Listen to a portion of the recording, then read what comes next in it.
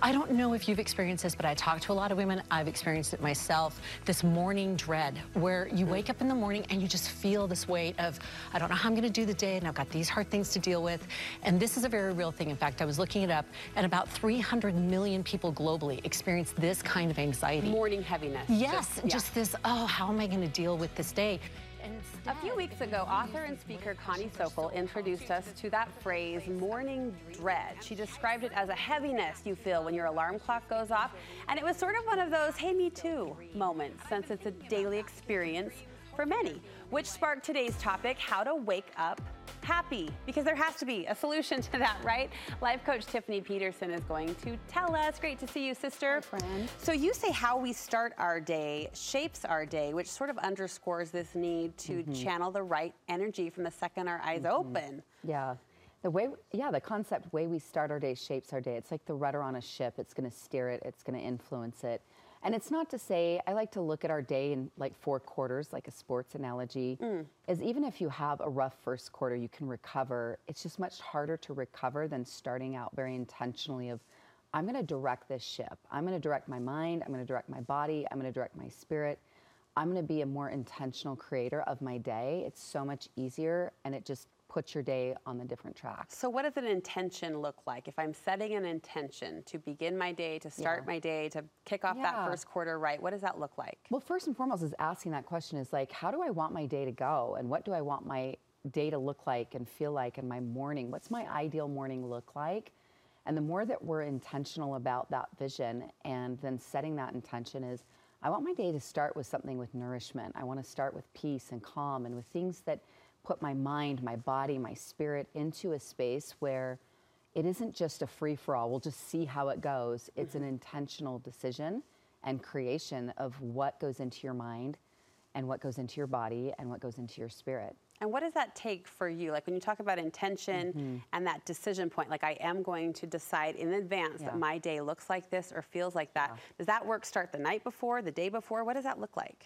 Yes, yes, and yes, love. Yes. It's like you've just answered it all. But it is that exactly what you just said, love. It's a decision. Because we've already heard this advice 1,000,008 times. So here it is 1,000,009. It's like having a morning ritual or morning power hour or something.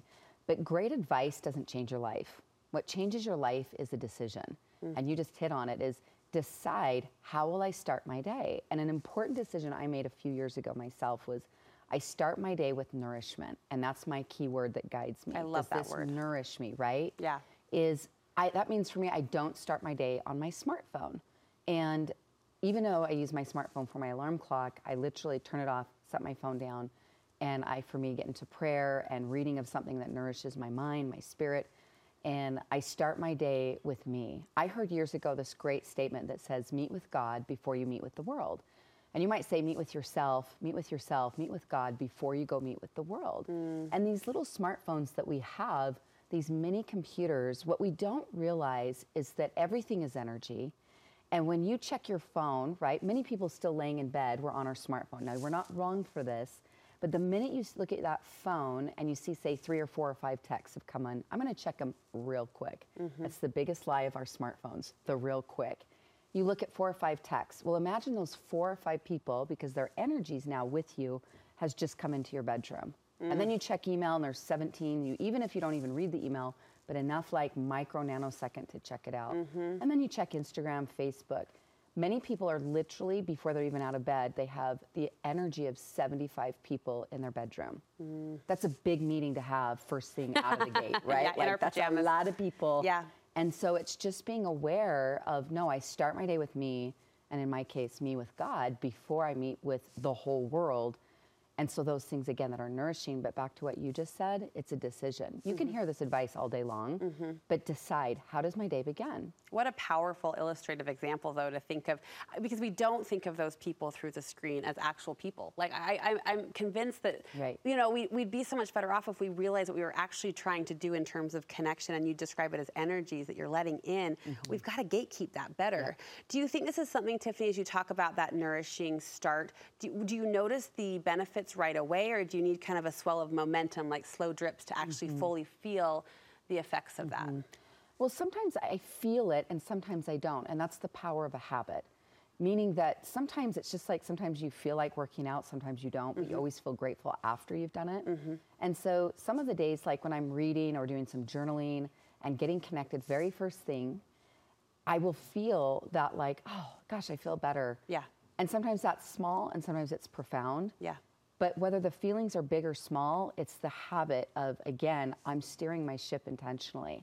Because your mind creates your mood. Most people don't realize that, but you're feeling what you're thinking. And so if first thing you're thinking thoughts that are more heavy or negative, or oh my gosh, this, or I'm scrolling this, or I saw this stressful email in my, in my email, and now I'm jacked on that. It's like, great, I've just started my day already with my adrenaline up, or my this or that. And so again, you make decisions and you get really protective, Brooke, of your morning. Like literally it's like a sacred territory of who's allowed in my bedroom. Most of us wouldn't allow most of the world in our bedroom. And so you think about, I'm going to protect my space, my physical space, but also my emotional space. And that will make the biggest difference to your morning and therefore your day. And to that intentionality, I decided a long time ago, or I discovered a long time ago, that it's not, pajama days aren't bad. To have the lazy kick, but I needed to call them out and say, this is going to be a day, to that intentionality, when we're going to lounge in our PJs, we're going to watch a little more TV than usual. And something about making that intentional decision, it doesn't feel as yucky at the end of the day if I've done nothing, because I set out to do nothing, right? We can have those day breaks. They just have to be purposeful. I love that. Tiffany, we love you. Where can we get more from you, sister? You can find me on Instagram at Tiff Peterson, or my website's tiffanyspeaks.com. We'll link you from our website. Thanks so much. Good to see you.